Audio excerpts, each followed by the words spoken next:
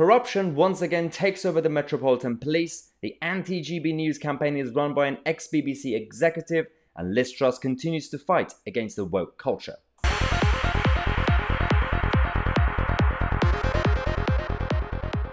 Hello everyone and welcome to today's program. What a sad day and week for the establishment, whether it's the Metropolitan Police or the BBC or all the other woke academics who are coming out, kicking off about everything that's going on in the West, whether it's the constitutional monarchy as a system to capitalism. But first, let's talk about Metropolitan Police Force. Let's talk about Cressida Dick and her bent coppers, because everything's been going on for the past couple of decades. All the mistakes from the police and all the bad decisions, usually they either correct them, they apologize, or they have some sort of investigation and resolve it. And at times, of course, you have the anti-corruption units try to sort out the baddies and the bent coppers. The problem here is that Cressida Dick and her senior team have not done anything about the recent chaos that's been covering the whole of the establishment. One issue goes back, kind of further back, a few decades ago. We have now an independent report that's found the Metropolitan Police to be completely institutionally corrupt.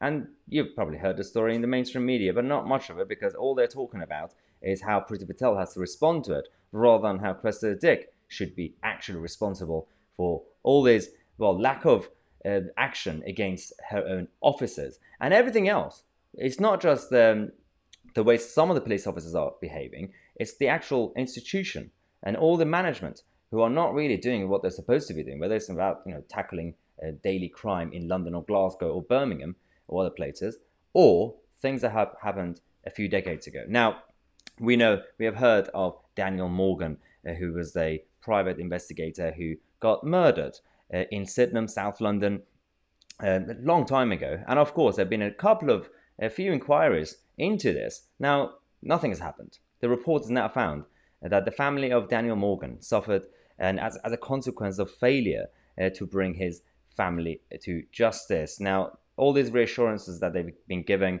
and the misinformation, everything is the reason that people are now finally kicking off about this problem. Now, the Metropolitan Police also repeatedly failed to take a fresh, thorough and critical look at past failings. Now, this is, as I said, despite 5 police inquiries and an inquest, and no one has been brought to justice over Mr. Morgan's death. Now, with the Metropolitan Police admitting in 2011 that corruption had hampered the original murder investigation. Now, firstly speaking, considering this murder happened in a car park in Sydenham, and it's not rocket science, and of course, sometimes it's difficult to find evidence, and the person at the time instantly, but usually after a good investigation, if the police are good enough, they should be able to find something. Now, so you're either admitting that the police are just not good enough, so just say that, or something is behind it and someone's behind it and there's a bit of a cover-up. And if you're admitting that your police force are not competent, then you're putting the whole society at risk. And maybe that's why they're lying, because they don't want to scare people. Although, it's a bit too late, because we're seeing what's happening in the streets of London with Sadiq Khan's mayoralty being at risk because of the lack of action from the Metropolitan Police in London. So we already know that you guys are not competent. Of course, there are a lot of good police officers out there. We know that. A lot of them are doing a great job. But in terms of the management and the direction, there are a lot of issues. And no one's really talking about it. Of course, we are talking about their double standards in policing when it comes to protests. But there's a deeper problem with the Met. Now, of course, this is one of these videos and programs that I cannot post on YouTube, because otherwise it will be completely removed and censored. So glad that we're able to talk about this freely on this new platform. So this is the biggest problem that we now have because of the way Cressida Dick has responded to this. Now, of course, she was not responsible because she wasn't around at the time, but it's been years that she's been leading the Met, and she hasn't done much about it. So she has apologized to the family of Daniel Morgan, but is that really enough? If you want to apologize, at least explain why it cannot be done. You can't just do a bit of a cover-up and just ignore and just wish that everything would go away, considering there's a lot of pressure on Cressida Dick right now to completely resign over her failure for the past 2-3 years. Now, this is adding to the mountain of criticism. Now, Daniel Morgan's family has called for Dame Cressida to resign. Now, it's not a surprise. Now, as I said, when you have 5 police inquiries and an inquest, and you actually fail to find the killer of Daniel, then the family will get frustrated. We've been waiting for this since 1987. And then Cressida Dick comes out and she talked to the press saying that I would like to acknowledge, both personally and on behalf of the Met, the extraordinary resilience and the determination of Daniel Morgan's family in their pursuit of the truth for the conviction of those responsible for his murder. Well, so you're paying tribute to his family instead of trying to actually sort it out. That's one of the main problems with this whole story. Now, she has also said that it is a matter of great regret that no one has been brought to justice and that our mistakes have compounded the pain suffered by Daniel's family. For that, I apologize again. So again, we already know that. You guys have apologized for that. But the failure is a failure. If any other job, whether it's a CEO or a local manager on a team, when they keep failing, they resign, they give answers, and then replace them with someone who's more competent. Well, we're not really seeing that right now from the Met. This is the foundation of everything that's wrong about the concept of policing in the UK these days. And we know that Cressida Dick doesn't have a good history with justice and competence. Back in 2017, when she was going to be leading this whole thing, the Menzies family, this family of the innocent Brazilian resident who got shot back in 2005, I believe, or 15, at a time when the police were trying to be cautious with the threat of terrorism, and they just shot him because they thought he was a suicide bomber. Well, he wasn't. And Cressida Dick was obviously involved with the whole of the operation and the organization. And of course, people tried to stop her from becoming a leader at the time, yet nothing was done. Now, this is one story. There are a number of other things that we've seen, but this continues. Now, we know that the criticisms right now, there are a lot of articles in the press you can see today, and yesterday and today, they're talking about institutional corruption. Now, we could talk about this, but we could also be practical about the problems that we are having. But let's talk about Priti Patel, because once again, the Home Secretary has come out to say that it's deeply alarming that this report has talked about the Metropolitan Police's mistakes. It's not the first time that Priti Patel has criticized Cressida Dick. She's also talked about potentially not extending her contract. But then, when you have Sadiq Khan and the others coming out to say that we have full confidence in Cressida Dick and the team around her, I don't really know who's in charge and who's actually going to be able to influence these powerful people to make decisions on behalf of the voters and the electorate in general. Because I thought this is a democracy. If we put pressure, if we vote for some sort of agenda and a manifesto, people should really listen. But apparently that's not how things work. Now, speaking of democracy and establishment, there's one person who wasn't really having a good time within the system, and that was Dominic Cummings. He was a difficult person when he was in Downing Street. He had his own mentality. He was stubborn, and you had to go with him, otherwise you'd be in trouble. And of course, it doesn't really work when you're dealing with elected MPs and ministers, because these guys are very much pro short-termism, and this problem with democracy that we currently have in this country, in the West in general, where politicians simply just worry about the next election within the next couple of years. And that's why someone like Dominic Cummings, who's a bit of a control freak, did not have a good time. Now, he's come back again today to leak some more documents and information and communication between him and Matt Hancock and Boris Johnson and the others within the establishment. He started tweeting, and on his own blog, he published this massive article, and you could actually go check it out yourself, because this is quite long. It's very detailed. A lot of it is quite nerdy. It's all about the whole COVID operation. But one thing is, because the title of this firstly is that the Prime Minister on Matt Hancock is totally effing hopeless. And the whole thing is to try to expose Matt Hancock. Not simply to expose Matt Hancock, but also to say that Boris Johnson had different views. Don't just believe the guy in public and on TV. Now, the issue is that obviously right now, Dominic Cummings has lost all credibility. People now see him as an attention seeker, as someone who's just bitter, and that's true.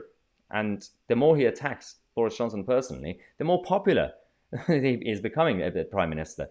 That's one problem for Dominic Cummings. I don't know why he's still continuing this. I think it's just trying to, his target audience are very, very specifically nerdy people in the scientific community, because it's not really working politically for him. But it's still a bit damning, because one of the WhatsApp messages that he's published between him and the Prime Minister, he sent a message saying, talking about the US back in March 2020, 27th of March 2020, we're talking about how the Americans are increasing their testings every day, and we're still currently on 5 to 7K a day, and this is all Matt Hancock's fault. And Boris Johnson replied saying, yes, it's totally effing hopeless. Of course, we already knew that the Prime Minister did not have full confidence in Matt Hancock, despite what they said in front of the press at the briefings. But this attack is meaningless, even though right now in the mainstream media today, they're all talking about it. All these channels, all the news channels are talking about, oh, this is a personal attack. Well, this is nothing new.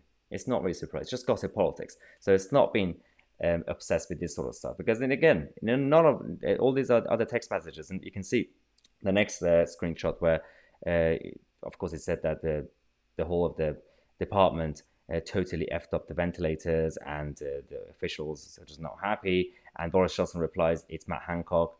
He has been hopeless. And there's a lot others out there. One main point about these WhatsApp messages that he's published is a conversation between him and Boris where Boris Johnson said that he agreed with Valance and Whitty on PPE and the crisis that they had. And he says that, I can't think of anything except taking Matt Hancock off and putting Michael Gove on. So all this is doing is simply creating more drama inside the Westminster bubble so that all these other MPs and ministers who are trying to start their secret campaigns, leadership campaigns against Boris Johnson, to use that against them. It's not going to help the country. It's not going to help ordinary people out there. It's not going to help you guys watching this video right now. Your lives have been disrupted over the last year or so. None of this is going to help you. Although it's going to be almost 2 years now by the time we've finished with all the international travel crisis that we're dealing with.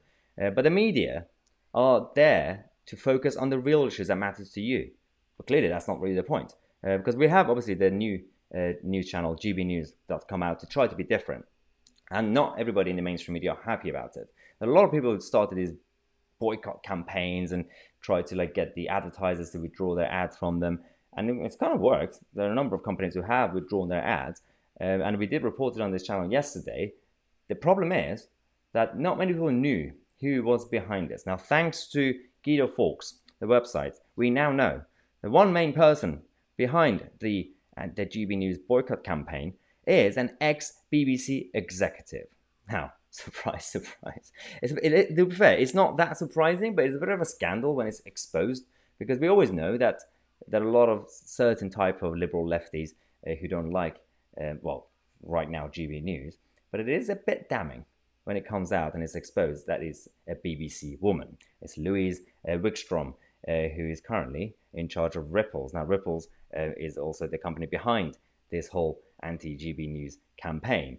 And she used to work for the BBC as a senior content producer between 2012 and 2015. And she's also been part of a lot of other campaigns. And one of them is a very, very pro-Jeremy Corbyn campaign. She's been posting on social media memes of her saying, I'm with Corbyn. I don't understand this one, but I'm guessing some sort of profile picture. But each of their own.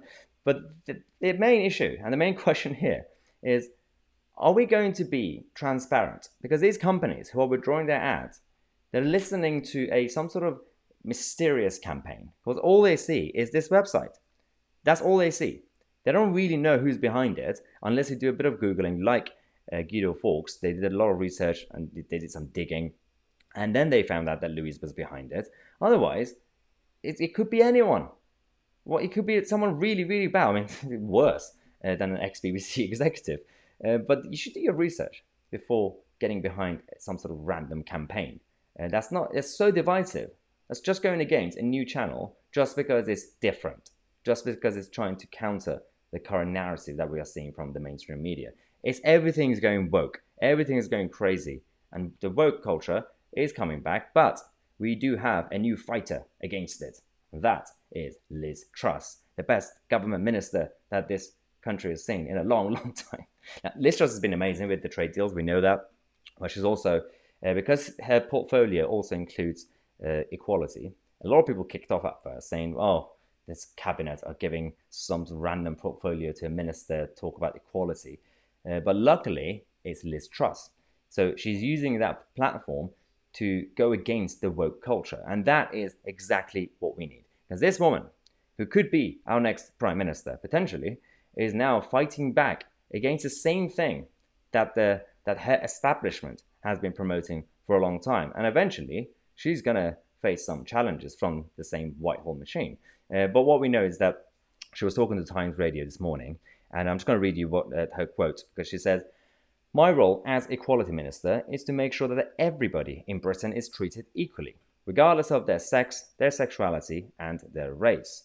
What we have seen over the past few years is the development of identity politics, where there has been division created." And that's the most important point, because yes, her portfolio includes equality, but at the same time, she admits that it's been the identity politics that was created by the liberal left that is creating these divisions.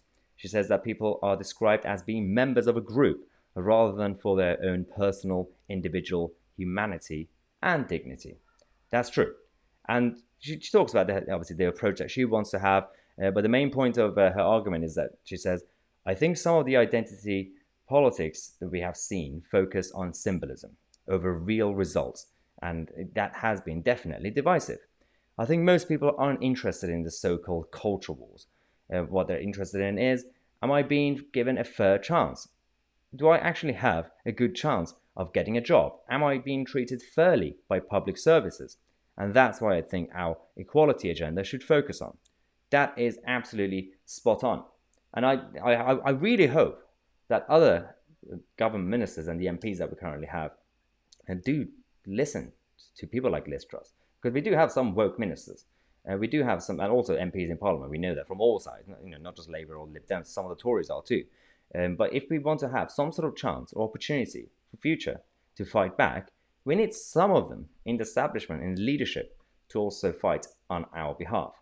And Liz Truss is currently doing that. Now, let's go to the final segment of our daily program, where we answer some of the questions we received from the full members of the channel. In case you don't know, and if you're new, if you're a full member, go on the membership area. At the top of that page, you can see the tab, and then there's a box where you can submit your daily members questions. Also, underneath, you also have the ability to sign up to our regular video calls, which we do every Wednesday. There's basically, we do a cycle. So there are a few dates you could see on that list. You could sign up, just basically pick the one that you're available, and so others could also have an opportunity to sign up. You can only pick one, basically, because the Eventbrite will stop you from signing up to more. And then we're doing the next cycle every few weeks, and that's the best we have been doing with all the full members. And you guys have been absolutely amazing, all of you. Whether you're a standard member or a full member, your support has been absolutely brilliant. So after this video, I'm going to be preparing for our this week's Zoom call. Now, let's go to the questions. So we have Alex, who has said that, is there any point in starting a new YouTube channel in 2021? Well, that is a good question. It depends what the channel is. If it's just going to be entertainment, it should be okay. If you're going to be showing cooking lessons, that's fine. But YouTube has, they've already released their statements back in January this year, saying that they are changing their policy. They are no longer prioritizing independent news channels. They want to promote your big platforms, your CNNs, BBC, Sky News, so that people don't get fake news, according to Google. And also, as you have seen, that's the problem we had on YouTube, this channel. Not only they're not prioritizing our videos, they're actually coming after all of us. And Alex Belfield also released another video recently talking about it. Even his channel has been affected again by it, whether it's demonetization or whether it's shadow banning, where the video is not being suggested, or whether it's actually removing or blocking the videos. So if you're trying to start a political channel, you could try, but expect a lot of challenges. Paula says, I saw on Twitter that Lacey received a positive COVID test. Are you guys okay? Yeah, so thank you for that question, Paula. Yeah, so as you know, obviously Lacey and I work together and we see each other every day here. She didn't really have the typical COVID symptoms, but she had some other like cold symptoms and everything else. But she was obviously told to take a test, and the initial test was positive. So we've been isolating. It's been quite difficult because, of course, when we're in the public eye, you have to follow the rules. You can't even be a rebel. You can't pretend to be like, oh, I'm a bad boy. I'm going to leave the house. I'm going to go do whatever I want. You get into trouble. These are the regulations we're living, and also public health with everything else been happening with the virus. You don't want to create a kind of bigger problem with the authorities and everything else. So the NHS is already kicking off with all the small details. But she has done another natural test today. It came out as negative, and that's the whole debate with these test results. The challenges and all the mistakes, the fake positives, the fake negatives, and the government they're still having this debate between using lateral tests or using the CPR test, and they haven't been able to make up their mind. Even France decided to go with one, and that's the main policy. But overall, we're doing good. Everything's well. Lacey's she doesn't have any symptoms, but we're gonna stay in, and we're gonna wait for another few days to make sure everything's okay. So that was Lacey saying thank you. But no, that was it's been quite difficult. So actually, if you guys know that we have the forum page, if you guys have experienced something like this with these mixed test results or just any difficulties with the lockdown, the isolations, go in the forum and just create a thread and a post. I'll get in to have a chat with you guys to kind of see how you guys have been dealing with all this chaos. Lauren says, is the NHS reform the next battle in your opinion? Well, I would have thought so. After Brexit, I thought the NHS would be the next big thing. But with the pandemic, and I actually thought at the beginning of the pandemic that, because I knew that the NHS will cause a lot of trouble and it would show their incompetence, that we might have some sort of debate. But they were so protected politically, and they still are, that I don't think anyone can touch the NHS for the next 10 years. Things might change, but it's not going to be the instant next debate. Nobody is going to be allowed to reform the NHS. All they can do, and all they will be asked to do, is to throw more money and just hope for the best. And that is a big problem. Although overall, I do believe in the next 5 to 10 years, the only way that you can actually reform the NHS properly is for the NHS to go through an actual crisis. And that's the sad thing about it. And politically speaking, ideally it has to go when the Labour Party is in government, so that they can't just blame the Tories, saying, oh, the Tories did it on purpose. So it's a very, very political thing, and that's the sad thing, that the healthcare is now political in this country. Tom says, thanks for the new video player. Great work. Will there also be live streams soon, like on YouTube? Thank you, Tom. Yes, as you guys know, we have now we do post 2 different versions of the video player in case your device doesn't handle one of them. You have 2 options, and also one of them, the second one, you can download the videos. So some people have had some bad issues with their Wi-Fi and connections. So if you can't stream it live, you can just download it and just watch it later. But of course, you still have to be logged in to then do that, so that we can't really just do copyright issues. Otherwise, in terms of the live streams, absolutely. So we are now going to be introducing the new tab, the new page for the live stream, the feed. So I will keep you guys posted, but soon we will be launching that very, very soon. So stay up to date on that as well. And the main thing is, all the new changes on this new channel, the platform that we have, it's all because of your feedback. We know, as I said yesterday, GB News also launched, and they admitted they have a lot of technical difficulties. It's not easy starting an operation like this. Although I can be proud to say that we are very smooth. Everything's going very smoothly. So thanks again for watching. Yeah, continue with your feedbacks on my ITC, and I'll see you guys in the next video.